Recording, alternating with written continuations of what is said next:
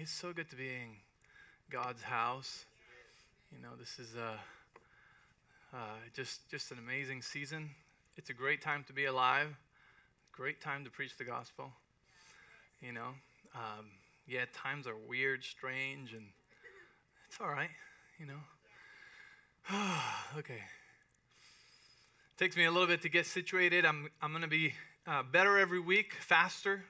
You'll see me walking faster, standing better. Just a little quick update. Physical therapy is going better. Doing new exercises. My legs remembering how to work. It's crazy how God created the body, It's like some of these muscles just haven't been used in a while, and they're like, what? Are we like, oh. And they're like, no, you can do that. You can do that. And then all of a sudden, like, they're doing stuff, and I'm like, oh my God, I'm amazed, like, stuff I can do. I'm like, it used to be so normal, But it's just all part of the healing and the recovery and getting your strength back and all that stuff. So, but it's been a physical journey, a spiritual journey, and a journey of the heart, And like I told you, I am putting together a good list of things that I will share with you, next few weeks. Not today. Stuff will be coming out just like it did last week. But I'm going to put together this journey, and I want to share with you the key points of what I believe has given me breakthrough at every step, every milestone. Because I believe these are spiritual principles that will apply to not just if you have a leg accident, but just any time in life where you find yourself in a hole, in a ditch, in a dark place. And the Lord wants to always bring us out of that, I said the grace of God is not just to save us, but it's to empower us. It's like the fuel that will just launch us into fulfilling the calling for God, of God to our lives, Like grace is so much more than just like, I give you grace, I forgive you, No, grace isn't just a rope that pulls you out of the pit. Grace is the rocket ship that you get into, that God set up for you, that launches you into living a righteous life, and to accomplishing everything that God has for you. So his grace is amazing, and sometimes we've watered it down to this, like, ooh, grace for that, oh, grace for this, grace, and it's like, it's so much more than that, So we'll be talking about grace as well in the next few weeks. But anyway, so what we're going to talk about today, we're going to get back into the Word and kind of follow through with after we know our identity. So it's been a journey. If you've been here in the last 6 months, we talked about the nature of God, that God is good, always good, and only good, right? And to a lot of people, that rubs them the wrong way because they've had experiences where that has made them question the goodness of God, right?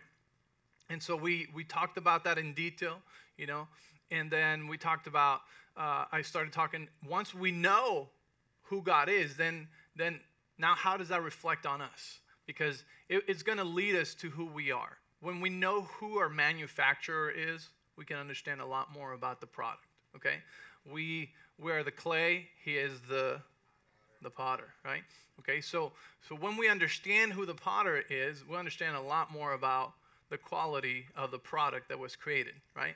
It doesn't say made in China at the bottom. There's a lot of great things that come from there, but, most of the time it's like, oh, it's made in China, that's why it broke, right? Like, that's what we say, made in the U.S., oh, it's tough, made to last, But, so we don't have that label at the bottom, right? Because when we know whose we are, then we can know really accurately who we are, because we know the nature of the one that created us, so we know who we are. And that gives us confidence, right? Built to last. Is that Ford? Something like that? Is that a Ford quote? Okay. Yeah, built tough. Oh, built tough. Yeah, that too. And then once you know who you are, then you can easily know what you're supposed to do in life. And that'll bring you a constant flow of satisfaction and pleasure and joy and peace, because that's what you were created to do, right? When something is used to do what it wasn't created to do, it puts stress on that peace, right? It puts stress on it. And so that's why a lot of people live stressed out, level 3 stress that is killing them. But that's really simple. Know who you are, what you're supposed to do, okay? And that leads us into what we're going to talk about today. And today we're going to talk about what type of life it's led us to, okay? And for that, I'm going to ask you to open up your Bibles with me in Colossians chapter 3, and we're going to be reading out of that for a little bit. Is everybody doing all right? You can see me, right? At least my head. Yeah. You know, it's amazing how God works. That at a time where, when we first moved into this building, I lived here. Before the sun came up and after the sun went down, I was here. I was doing a lot of things, just building this and fixing things and putting things together. And now we are in the middle of an expansion, and I only come here on Sundays. And it's amazing, just the body and the family and everybody just doing, a little bit, and what they're good at is just like, launching us into expanding our church. And so, I just want to say that the reason why we're expanding here is because we couldn't find a building to buy. Our intention has been to buy a new building and to buy a place that we can, grow, and that's what that fund is for. The first $300,000 will probably go towards a down payment of some sort, but we're believing, for the whole thing, and it's going to be a year at the end of July, so that's where we're like, we can hit that, So just believe with us. That's all we've done every step of the way. When we broke the 100 and the 200, it's the same way this time. You pray and you agree with us, and if the Lord tells you to give extra, then you do that. If He doesn't, you just pray and agree with us, That's all. That's all we've done. And so, so we've been, building that up to buy a new building, but we didn't find a building, And so we're not going to jump into or make something happen that isn't the Lord, because we really believe where He leads us is full of grace and favor, and it's like, it's amazing. And that's how it's been always, every time. And so our lease was coming to an end here, and we needed to renew. So we talked to the landlord, and he gave us so much favor. And he said, well, if you want to expand, I can give you that extra suite over there, which obviously we'll have to pay for it. But he offered to give us a shorter lease so that, we wouldn't be strapped here for 3 to 5 years if we found our building, which I believe we will. And so that's unheard of, because rents right now, these spots are hot and popular, and everybody wants them. And so God gave us favor with that, and we're like, favor leads us. So we went with that. And so what we're doing is we're expanding the sanctuary that way. So our cafe is going to be closed hopefully only this week, possibly next week. Possibly. It depends how fast things move. But it'll expand that way. We'll have a new entrance. We'll have the cafe will look a little different. Children's church, if you haven't been there, I encourage you to go, even just check it out. We have plenty of room for children's church. Those are two big places that we need to create more room for, is here and children's church, And so it's nice. They have plenty of room to run around and play, especially now that, they don't have a playground or it's too hot outside. And so it's amazing to see this stuff happening, even in the midst of craziness, because, craziness in my life with all this stuff, this limits of mobility and things like that. But I'm so thankful for each one of you, that is continuing to pray and be in agreement. And so, it's exciting to see that. But we wanted you to know that the money that is taking us to expand all of this stuff is not coming from our building fund at all. God is so good to us, and I'm so thankful for the administration of the church that we don't even have to touch our building fund for this expansion. Isn't that awesome? Yeah. God is so good. So anyways, get excited. God's doing some great and amazing things here, and there's always room for more. So we need to invite more people because people need us. They need what we have here. These are crazy times. We don't know how much longer before the Lord comes back, But we know it's sooner than we think, sooner than we know. How much sooner? We don't know. We don't know. But it sure is exciting to live in times like this. We've never had this opportunity, and that's one of the things that I've preached before, and now I practice in a different ways. We've never had the opportunity to give God praise, to stay faithful, because faithfulness is a big key for your reward, And I'm talking about eternal rewards, like when we go into eternity and there's no more earth, God's going to give us rewards. And faithfulness in this life is key for those rewards. And so being faithful in times that are difficult, let me tell you, that's very important. That's very, very important. And then worshiping in the middle of these times, what it does is it produces a different fragrance that you've never given God before. Okay, think of it this way. Your life is a fingerprint, okay? You have a past, you have wounds, you have things, you have a history, things you've been through, okay, that nobody else has. At least not in the same way, order, shape, form, and situation that you have. You following me? And so the worship and the faithfulness and the faith, okay, that comes out of your life goes up to God as a fragrance, right? That is unlike anybody else's because it's a fingerprint. You understand that? The components of your worship, the components of your faithfulness, and the components of your faith, of the faith that you stand on, are like nobody else's. So that's why we can look at this as a once-in-a-lifetime opportunity. Yes, things are getting crazy, and they might get crazier for the world, okay? But we live in God's promises. We live in the kingdom of heaven. That's our place. And we can live life in a different way because of that. And so when we offer that to the Lord, it's an opportunity of a lifetime that you never had before and you never will again. Not like this. Last year, we had an opportunity to do that, right? When the world was going crazy. Well, don't worry. If you missed that opportunity, or like Kara said, if you didn't do so good on that test, don't worry. That was just like a test, Like things are going to get crazier in the world. But I believe we live under the protection of the Lord. Amen. And things are going to get better for us. I really believe with my heart.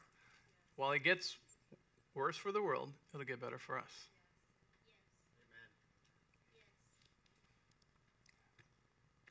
Wait, but not every believer had a good time last year, right?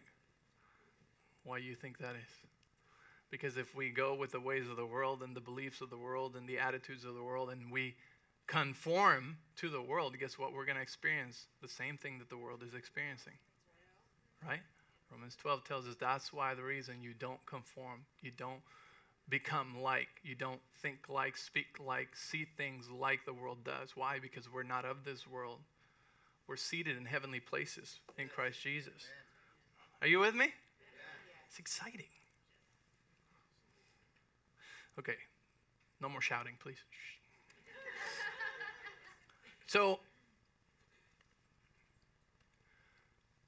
it leads us into this life. What is this new life, right? Now that I know who I am, whose I am, now that I know what I'm supposed to do, okay? We are in what Colossians calls newness of life. So if you go with me to Colossians chapter 3, this is an incredible, probably one of my favorite chapters in the Bible. It's just so rich. So I want to read through it with you. I'm reading out of the New Living Translation. And we'll pause throughout the thing. You can make notes, highlight, whatever you need to do. And just get some understanding of what's going on. It says, since you have been raised to new life with Christ, okay? We've been raised to new life with Christ, right? In Romans, it tells us that, if we believe in our heart, Romans 10, right? And we confess with our mouth. We confess that the Lord, that Jesus is our Lord, and we believe in our heart that God raised him from the dead, and it says we will be saved, right? Amen. So we established that last week, that There's a lot of people that are saved that came out of Egypt. Do you remember what Egypt represents? Egypt represents the old life when you were a slave to sin, okay? It's important that you're tracking with me because I'm going to make reference to all these New Testament allegories and things that we need to compare to, okay? And so we say we were set free. When we got saved, we were set free from slavery, which in our case, it was sin that had power over our lives, okay? We were slaves to sin. And we were set free, okay? And we now are into the desert. But there is more than a desert. There is a promised land, okay? There's a land of milk and honey, okay? There's a land full of his promises, of rest, right? In the desert, there was no rest. They were still, making their way into the promised land, okay? And so in the same way, when we believe in the Lord Jesus and we confess with our heart, we confess with our mouth, believe in our heart, right, that God raised him from the dead, we are saved. We're set free from Egypt. Now we have what John 1 says. When I told you guys, John 1:12, it says that to those that received him, to those that believed in him, he gave the power or the option or the ability, right, to become sons and daughters. And that is the reason why there's a lot of believers that are saved, that live in the desert, that never experience the promises of God, that never experience abundant life, John 10:10, right? There's a lot of them that stay in the desert and never go into the rest, into the promised land of God, into experiencing his promises, because they never take that opportunity of John 1:12, where it says that you have the right, the potential, the power, the ability to become a daughter or a son of God. And becoming a son and a daughter of God is not just knowing your identity, but it's also acting like it. And I'll skip into this. I'll say it many times today, but what that means is that this new revelation, for us to be able to live in it, has to pierce 3 levels of us. Number 1 is how we see things, our perspective. Number 2 is our speech, okay? And number 3 is our thinking. And it's not in that order. It's actually our thinking, our perception, and our speech, okay? Therefore, this brings us to the next point, which it is that we get saved, but then there is a second process. We get free, but then there's a second thing, and it's a second battle. And it's the same battle that the Israelites failed at in the desert, but that you and I step into, okay? And that is staying free, okay? There's one battle to get set free, and there's a second battle to stay free, okay? I mean, I think even AA has something similar like this, right? Like, you get set free, you get saved. You come out of Egypt, but then to stay free, that's the second battle, right? And that's the same with all believers. See, he delivered them from Egypt, right? They did nothing. Almost nothing. Like they had to, they went through the plagues. They were protected. They obeyed, and they did the Passover, and they put the blood of the lamb over the door, right? And they were saved from the plagues, but then they were delivered with a powerful hand out of Egypt. And they were taken to the desert. And when Pharaoh was coming for them, what happened? Moses raised his staff, and the waters opened up, and they walked on dry land, right? That was the first time. See, when you first get saved, God does a lot of things for you that you don't even believe, right? He does a lot of things for you. You don't even put faith or effort into it. It's just like, oh my gosh, like this happened, and this happened, this happened, this happened. Right? That's when you get set free. When the power of God comes and sets you free, shows you his love, shows you his power, right? But then what happens next is that when they're in the desert, God asks more of them. And he asks now that they would believe and obey him, that they would trust in him, that he would be their God, and that they would be his people, right? But they didn't do that. they doubted. They forgot about him. They said, send us back to Egypt. We'd rather eat steak and be slaves than eat this, manna and be out here in the desert. It's like slave mentality. We talked about that last week, right? Slave mentality is just never enough. It's never enough. It's never good enough. And so what happens, they're out in the desert now, and it's required of them, as a matter of fact, the second time that they have to cross over water, it's different. The second time they have to cross over water, God's like, all right, now you have to step in the water first. And they're carrying the Ark of the Covenant, And before, God did it just, easy. But the second time, it required them to believe and to take action. It required something of them to do that. Why? Because God's a God of covenant. Even though his side will never break for us, it requires something of our end. It's a two-way relationship. See? And so what they had to do in this time, they had to step into the water, get their feet wet, and probably wonder, is this going to work? And then the waters opened up. See, so the first battle is to get set free, and the second one is to stay free, right? And it starts requiring something of you. So in the same way, us as believers, like we get saved, but then many times we don't stay set free. He delivers us from things, and then we don't stay that way because we never get to what Romans 12 says, to renew our mind. And that is so important. And so let's talk a little bit more about that. So we got through the first half of the first verse. Since you have been raised to new life with Christ, set your sights on the realities of heaven, where Christ sits in the place of honor at God's right hand, where, by the way, is also our seat. Right?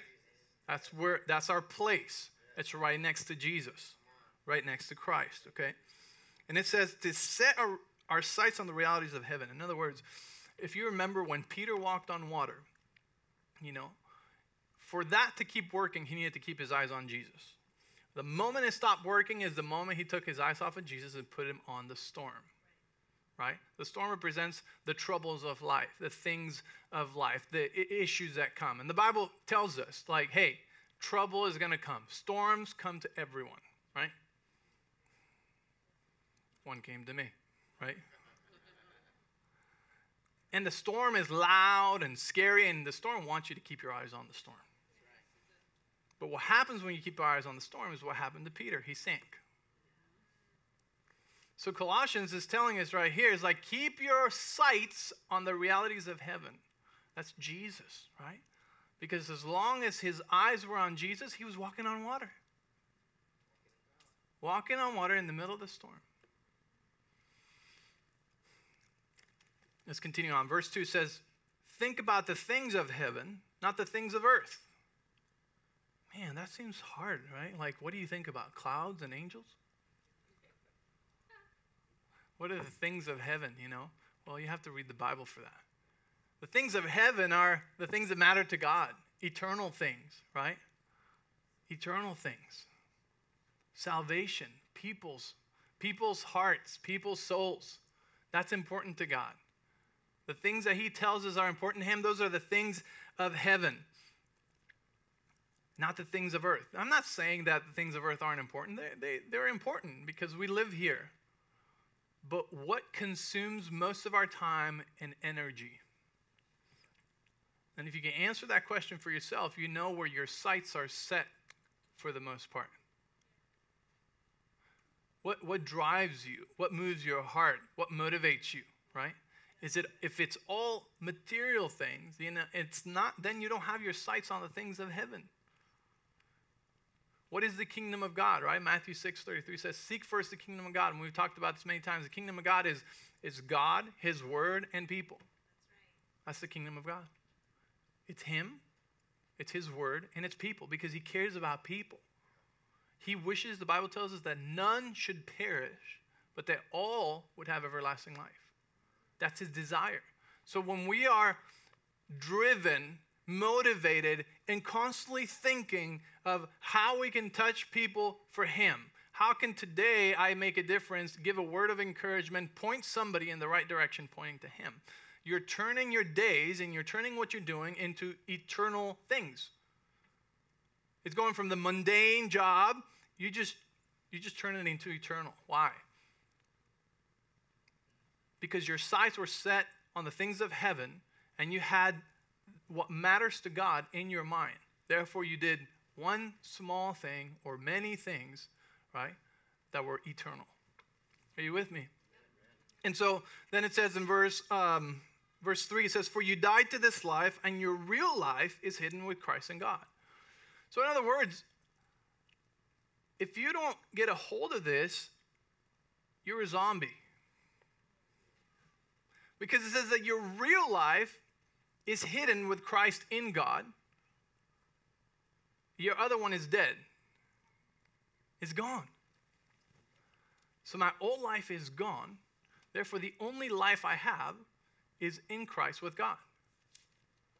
When you got saved and you became a new creature, a new creation, right? What happened? You got new life. The old one is dead, right? So therefore, if you're only living in your old life, you're like a zombie. The Walking Dead. Looking to see who watches that show. It's funny. So quiet, like nobody moved. I was like, look at your neighbors, see if they're sweating. No, just kidding. So you died to this life. Your real life is hidden with Christ in God. And when Christ, who is your life, say with me, Christ is my life. Christ is my life. See, some of you have never said such a radical statement before. Christ is my life. That's what the Bible tells me, right? This is the Word of God. And it's telling me about me. That when I was born again, I died to the old self. Now I have a new life in Christ Jesus. And it says, this gets fun right here. When Christ, who is your life, is revealed to the whole world, you will share in all his glory. That's amazing. It says, so put to death the sinful earthly things lurking within you. Lurking within you. That means you're saved, but there's still some junk in there. Lurking around, right? Fleshly desires, old habits. Okay, don't check out. It says, so put to death sinful earthly things lurking within you. Have nothing to do, say with me, nothing to do. Nothing to do. And it says, with sexual immorality, impurity, lust, and evil desires. You know why? I mean, Pastor Kara said it like 4 weeks ago. Because right there is where evil starts, right? Like that's a big one right there. Like what happens when free love came in the 60s? 60s, right? Free love. It caused a lot of unwanted pregnancies, which then led to, in the 70s, abortion legalized and started and government funded and all that stuff, which led to what we have now, millions and millions and millions of babies that have been murdered, right? And also has led to fatherless generations. Fatherless generations, which is at the root of most issues in any child's life. Most criminals that are in prison didn't have a father or have an absent father. Do you know that? It's no coincidence, right? So where does it start? It starts with sexual immorality, impurity, lust, and evil desires. Like those things we need to grab a handle of, right? 2 Timothy 1:7 says, God did not give us a spirit of fear, but of power, love, and self-control, right? So when we operate in who we are in Christ, then we're actually able to live a righteous life. It's not hard. It's not hard to live a righteous life. It's not hard to not sin when you know who you are, when you know what's been done. Okay? Man, okay, it says, don't be greedy, for a greedy person is an idolater, worshiping the things of this world. Because of these sins, we don't read that part in a Grace Church. The anger of God is coming. Oh my gosh. That's crazy. But God's not angry, right? The anger of God is coming. What's happening here? So I want to tell you what this talks about. There is different dispensations of time since the beginning and since the creation of the earth. Okay, since the creation of man, different dispensations. That means blocks of time. Okay, that God designated for things. These are the times of God. Okay, so in the beginning you have creation and all of this, the garden. Then things changed, right? And then there was no law. And then wickedness was so great in the earth because when there is no law, people don't even know what's right or wrong, right? And so it was so evil that sinful, horrible stuff that actually starts right there with sexual impurity, lust, immorality, all that stuff, right? Rose up to heaven, and it had to be judged. Sin had to be judged, okay? And that's when the flood came, okay? But then what happens, God makes a covenant with Abraham, right? And then we have the law and the prophets, a different dispensation. The law was introduced to show us that we needed a Savior, to show us that it was impossible to do good on our own, right? So that nobody could boast of themselves and be like, look, I made it. I'm so good. And you're not. And so Jesus came, right, for that. Well, when the law was introduced, right, now it gave the difference between what was wrong, what was right, and all this stuff, and people realized they couldn't do it on their own. So there was the law and the prophets. But then Jesus came, okay? And he became the one and only sacrifice. Are you following this timeline, okay? He became the one and only sacrifice who could forever put away sin from us, who could wash it clean, gone, okay? Remember, before, sin could not be washed away, gone. It was just covered. Because the blood of animals could only cover sin. And it could not cleanse our conscience. So people lived with guilt always. That's why the Bible tells us that for those that are in Christ, there is therefore no more condemnation. That's a big one. And a lot of people don't even partake in that part. And they still live under condemnation because the devil is the accuser. He's accusing all the time. And you agree with him and you go, yeah, you're right, I did that. Yeah, you're right, I did that. And you forget that the blood of Jesus washed away your sin, right? And that now you're righteous. And that guilt and that condemnation is not of God. And it cannot stay. So, when Jesus came, a new dispensation of time started. Okay? In Acts, the church started. What? And what do we have now? It's the dispensation of grace. Say with me, dispensation of grace. Okay? It's the time of grace. What am I talking about? This is the window time in the history of the world. Listen, this one where we're living in, where there's an open invitation to everyone and anyone to come to know Jesus, to be saved, and to become a son or daughter of God. This window will end. This time will end. And there will no longer be a dispensation of grace.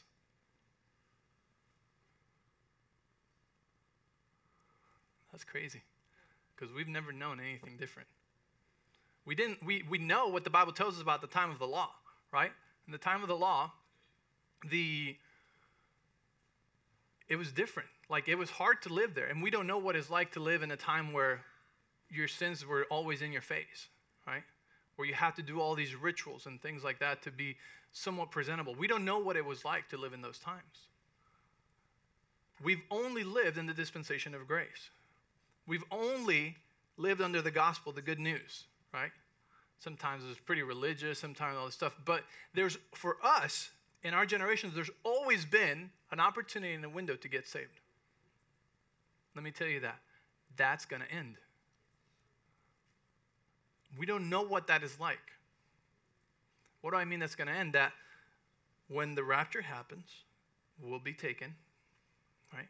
We'll go. Then the tribulation will start here. And all of those that didn't receive Jesus, that didn't confess him as his Lord and Savior, that didn't receive the free gift of what he paid on the cross for, what's going to happen? They're going to stay here, and the tribulation is going to start. And when the tribulation starts, it's going to get really, really, really, really bad. Okay, I hardly ever talk about this stuff because we're not a church that draws people in by fear, but I believe we need an understanding of, what's going to happen and what these times are.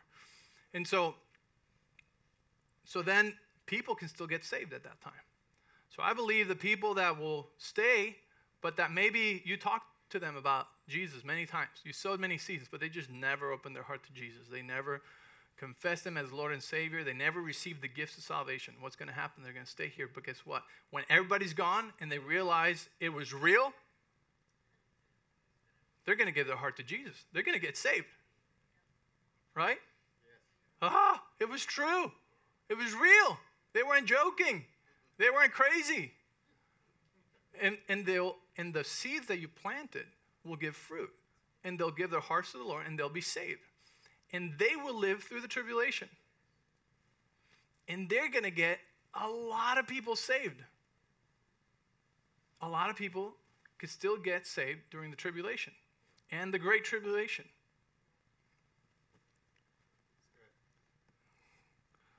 And then, the dispensation of grace will end on the day of judgment. Because, I was listening to this preacher who, he had a vision of heaven, Jesse Duplantis, and he said he was talking to Jesus. And he said, Jesus, that day on the cross must have been the hardest, saddest day of your life. He said, actually, no. The saddest day hasn't come yet. The saddest day is going to be the day of judgment. So that day is going to happen one day. Guess what? None of us have to worry about that. You know why? Because we are the righteousness of God in Christ Jesus. Because we've received the gift of salvation. We've been saved by grace through faith. And so when that day comes, he's going to look at us and we're going to be like, yeah, you're righteous. Right? Not because of what we did, but because we received the gift of righteousness. If you don't know what I'm talking about, you need to read the book of Romans. Okay? So the dispensation of grace will end one day. And there will be a day of judgment. And the people that didn't receive the gift of righteousness, the gift of salvation that was free to anyone who just what? Believed in their heart and confessed with their mouth that Jesus is Lord and that God raised him from the dead. Anyone who didn't receive it is going to be judged on their own account. And we know that nobody could be made righteous on their own account. Right? Are you with me? Yes. So, when verse 6 says, because of these sins, the anger of God is coming, what it's referring to is the day of judgment. The sin that was not washed in the blood of Jesus, of people who never received Jesus, or let me say it this way, everyone's going to have an opportunity to receive Jesus. Everyone. The Bible tells us every single human in the earth is going to have an opportunity to receive Jesus. So the ones who rejected Jesus on purpose and said, no, I don't need him. I'm good. I got a good life. I don't need that. And they don't receive the gift that was freely given for us through the life of Jesus on the cross and the death and resurrection. Then anger is coming over that. Why? Because sin must be judged. And it was judged on the cross, okay? And it's giving us this dispensation of grace for everyone and anyone to be saved and not to perish. Are you with me? Yes. Okay. So I'm glad we got that out of the way. That's not a fun thing to talk about. And we never, there was a time where, and there still is a lot of this, where people preach the gospel with fear, through fear, fear tactics. And, pretty much all they say is like, hey, repent, turn or burn, right? Repent or you'll go to hell. And the problem with that way of getting people to the Lord is that it starts the relationship with the Lord on the basis of fear and threat. And so they right away get a wrong idea of who God really is. See, if we preach fear, if we preach like, if you don't get saved, you're going to go to hell. And if that's the motivation, then, we're birthing people straight into religion because they will always want to perform and try to be good enough and, so that they don't want to mess it up and accidentally end up in the lake of fire.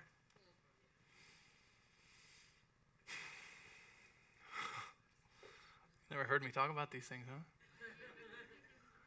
But it's important that we know the times. It's important that we know what dispensation of time we're living in. It's the dispensation of grace. So I say, thank you, Jesus, for your grace. Because right now, see, there's people probably going to get saved because they get so scared in the tribulation that they'll be like, tell me where, I just don't want this stuff, and they'll be saved, But then there is, our job is to bring people to God because of his love. Because that's what he wants. He wants people to know him because he loved them, because he gave his only son, because for God so loved the world, right? John 3:16. That's the reason that he wants people to get saved, because he loved the world so much that he gave his only son. Amen? Okay, let's keep reading here. And it says, so put to death the sinful, verse 7. So watch this. You used to do these things when your life was still part of this world. But now is the time to get rid of anger, rage, malicious behavior, slander, and dirty language. Hello. Watch your mouth.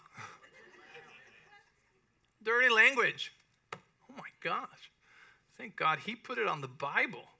Some people are like, yeah, it don't matter. Grace. It says, don't lie to each other, for you have stripped off your old sinful nature and all its wicked deeds. Put on your new nature and be renewed as you learn to know your Creator and become like him. Oh. That verse is like so loaded right there. Listen, it says, put on your new nature. Okay, so in other words, take off the old one. Put on your new nature and be renewed as you learn to know your Creator. Whose? And become like him. Who? You see that? Know your Creator. Is who you belong to. And become like him. That's who you are.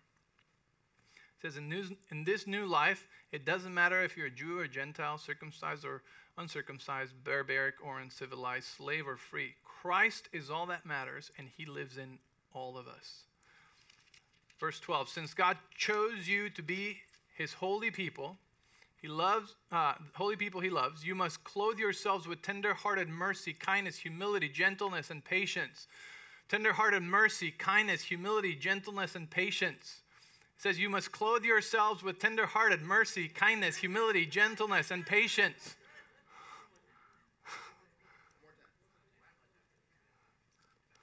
So that they can tell who you are. Clothe yourself. That's what uniforms are for, right? They identify you as, oh, you work here, or you do this, or you're this person, right? What are we supposed to be clothed with? Tender-hearted mercy, kindness, humility, gentleness, and patience. Make allowance for each other's faults. Don't be easily offended. And forgive anyone who offends you. Remember, the Lord forgave you, so you must, say with me, must forgive others. You guys, I'm just reading the Bible. I'm not, mad. I'm not throwing rocks at anybody. I don't know what you did this week. I'm just reading the Bible, and it's so good. It says, above all, clothe yourselves with love, which binds us all together in perfect harmony. And let the peace that comes from Christ rule your hearts. For as members of one body, you are called to live in peace and always be thankful. 2 more verses. Let the message about Christ and all its richness fill your lives. Teach and counsel each other with all the wisdom he gives. Sing psalms and hymns and spiritual songs to God with thankful hearts. And whatever you do or say, tell the person next to you, whatever you do or say, do it as a representative of the Lord Jesus. Oh, Jeez, this is hard. Whatever I do or say. Jeez. Giving thanks through him to God the Father. Man.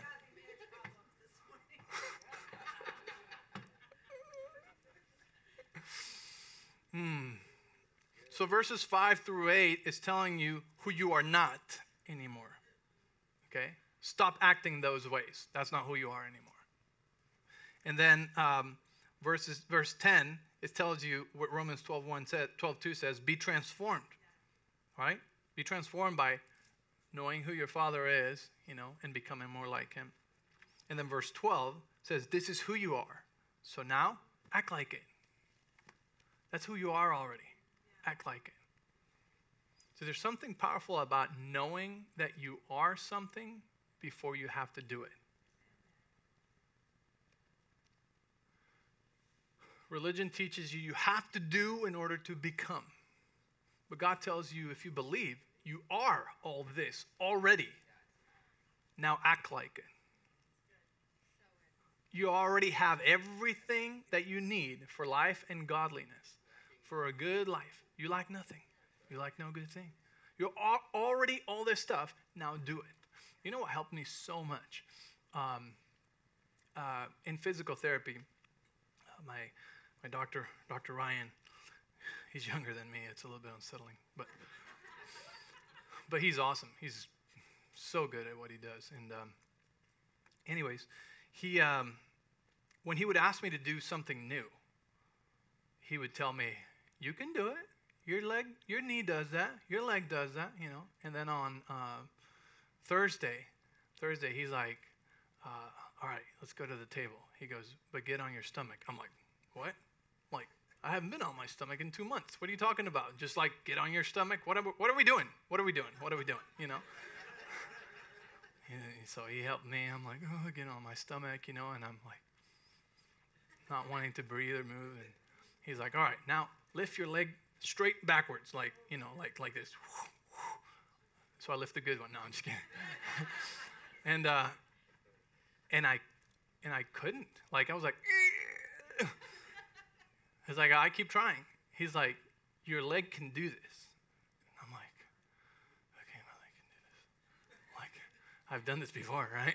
It's just been a while. I'm like, so like 3, 4. By the 5th try, all of a sudden my leg goes up. And I'm like, oh my God. I'm like, oh my gosh. I can't believe I'm doing this stuff. I can't believe. I'm like, he's like, there you go. Good job. I'm like, what just happened? It's something that was already, like, I already had the muscles. I already had the connections and the ligaments and enough strength to do that. I just didn't know it. I didn't know it. So there's something really powerful when you know who you are and what's already in you and the spirit that's been given to you, right? That empowers you to do what you didn't earn. What was given to you. It empowers you to do it. And so, when I was telling you, verses 5 through 8 tells you who you're not anymore. Verse 10 tells you you're being transformed and becoming more like him, but because you already have it in you. It's just like, you just have to remember who you are. Like verse 12, this is who you are. This is who you are, so act like it. Oh man, that means I have to stop cussing? Yeah, you're holy and righteous. You can choose good words. You can transition through Christian cuss words in the meantime if you want to, like, heck or darn.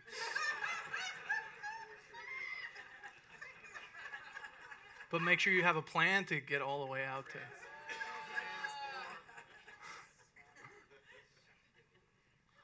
Schnikes,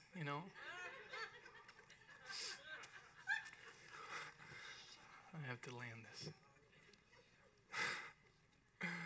Romans 6:4 tells us we were buried with him through the baptism of death, just as Christ was raised from the dead by the glory of the Father. Even so, we also should walk in newness of life. So how do we walk in newness of life?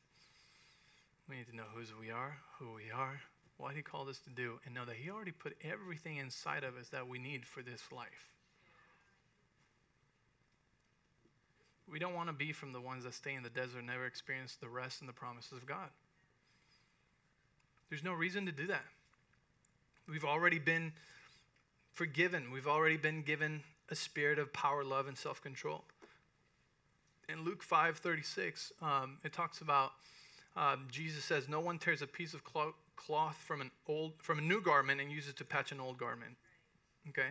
And then it goes and says, same type of example with wine. It says, no one puts new wine in old wineskins. What happens is the new wine expands, so it would make the old wineskins burst, right? And so the Holy Spirit is the new one that's been given to us. Listen, we're new creations in Christ Jesus. We're given the Holy Spirit.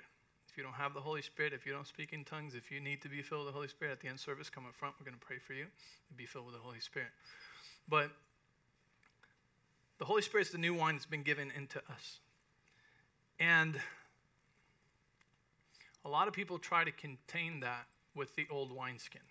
And so the wineskin represents your soul, your thoughts, your mind, your heart, that it hasn't been renewed, that it hasn't been cleansed.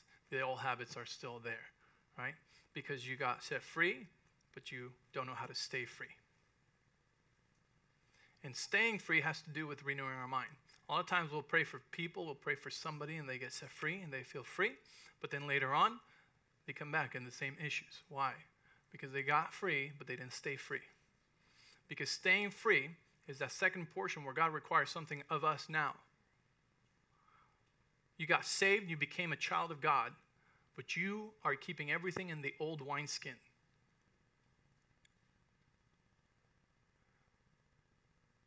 You got saved, you became a child of God, but you're not walking like one.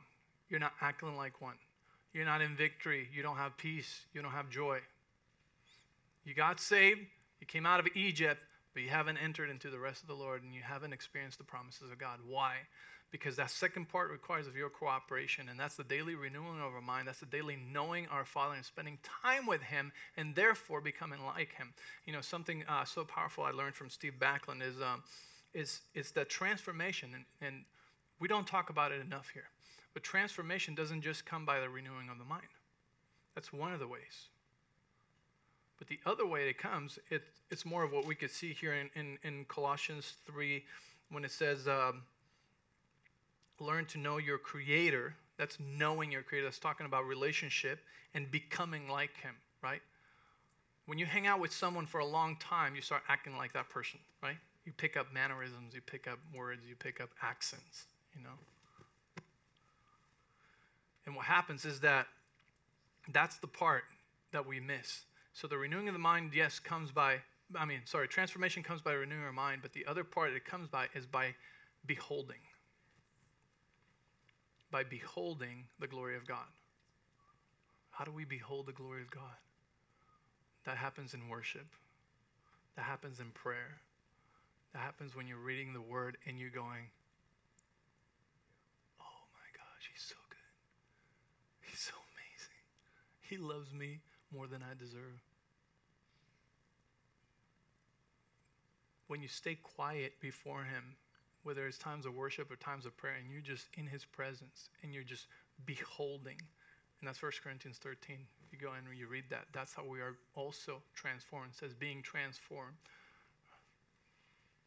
as we behold Him, as we behold His glory. So let's not just renew our mind and, do that part. Let's do both parts, because this is the part it's talking about here in Colossians.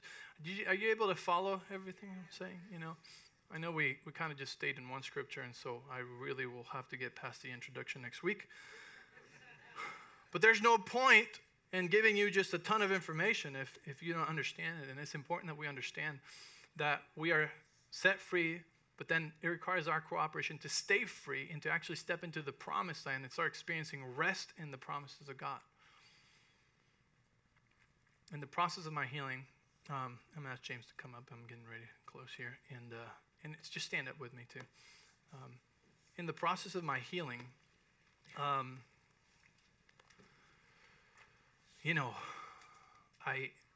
grew up in the faith movement. I know how to confess, declare the word of God, write it all over, and all that, right? I know his promises. And so I had the one side of faith that was just saying, like, yes, do this, do that. Did you confess today? Did you declare today? Oh, I forgot to say that one scripture today. Oh, and this one. And the Lord gave me a word, said, okay, you have to rest in the promise. And rest doesn't mean to do nothing. Rest means to rest in the knowledge that you have, right, of what's been done for you. Because you could so easily fall into works of the flesh while trying to stay in faith. I know many of you know what that means, but when you're like, oh, I didn't declare it 100 times today. I only declared it 90. It's not going to happen. Those are the works of the flesh, that look like faith, but they're not faith. So in the same time, the same way, whatever promise of God you're waiting on, whatever thing you're believing for and standing, remember constantly that it's not in the striving and it's not in the doing, but it's in the resting in him. I love that song that says, I will rest in your promises. Your faithfulness is my confidence.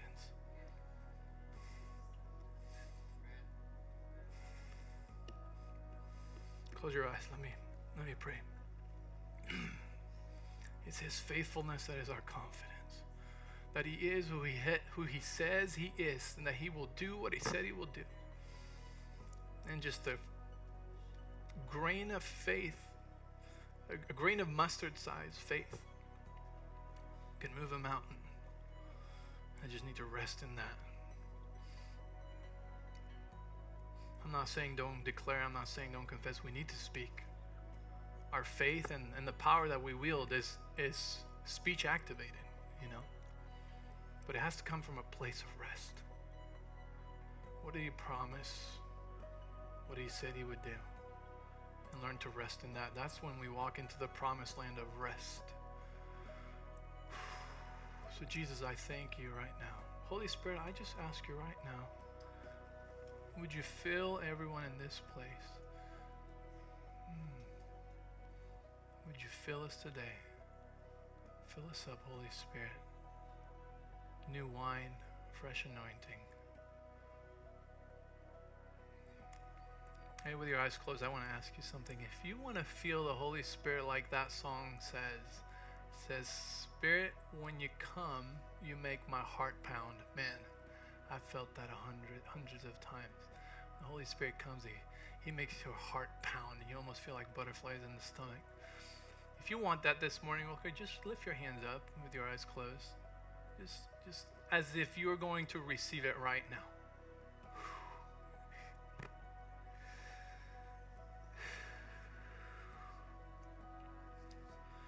Thank you, Holy Spirit. Thank you, Holy Spirit. You're in this room, you're moving. And so right now, I ask you, Holy Spirit, would you blow in this room and would you fill us right now in Jesus' name? Holy Spirit, fill right now. Everybody that has their hands up, would you fill them right now in the name of Jesus? Would you fill them and make their hearts pound? Thank you. Thank you for your embrace right now, Holy Spirit. Ooh, just receive it now in Jesus' name. Receive it now in Jesus' name. Thank you, Holy Spirit. Thank you, Holy Spirit. Thank you, thank you, thank you. Thank you, thank you, thank you, God. Thank you, God. Oh, you're so sweet. We love your presence. We love your infilling. We love it when you fill us up. Thank you, God. Thank you, Holy Spirit. Come on, take a deep breath right in there. He's the breath of life. Yes. Become a good drinker of the Holy Spirit, of the new wine. Thank you, God. Thank you, thank you. And that's the peace that passes understanding. A peace that comes for no other absolute reason other than he's filling you up. He fills you up. He comforts your heart. Thank you, Jesus.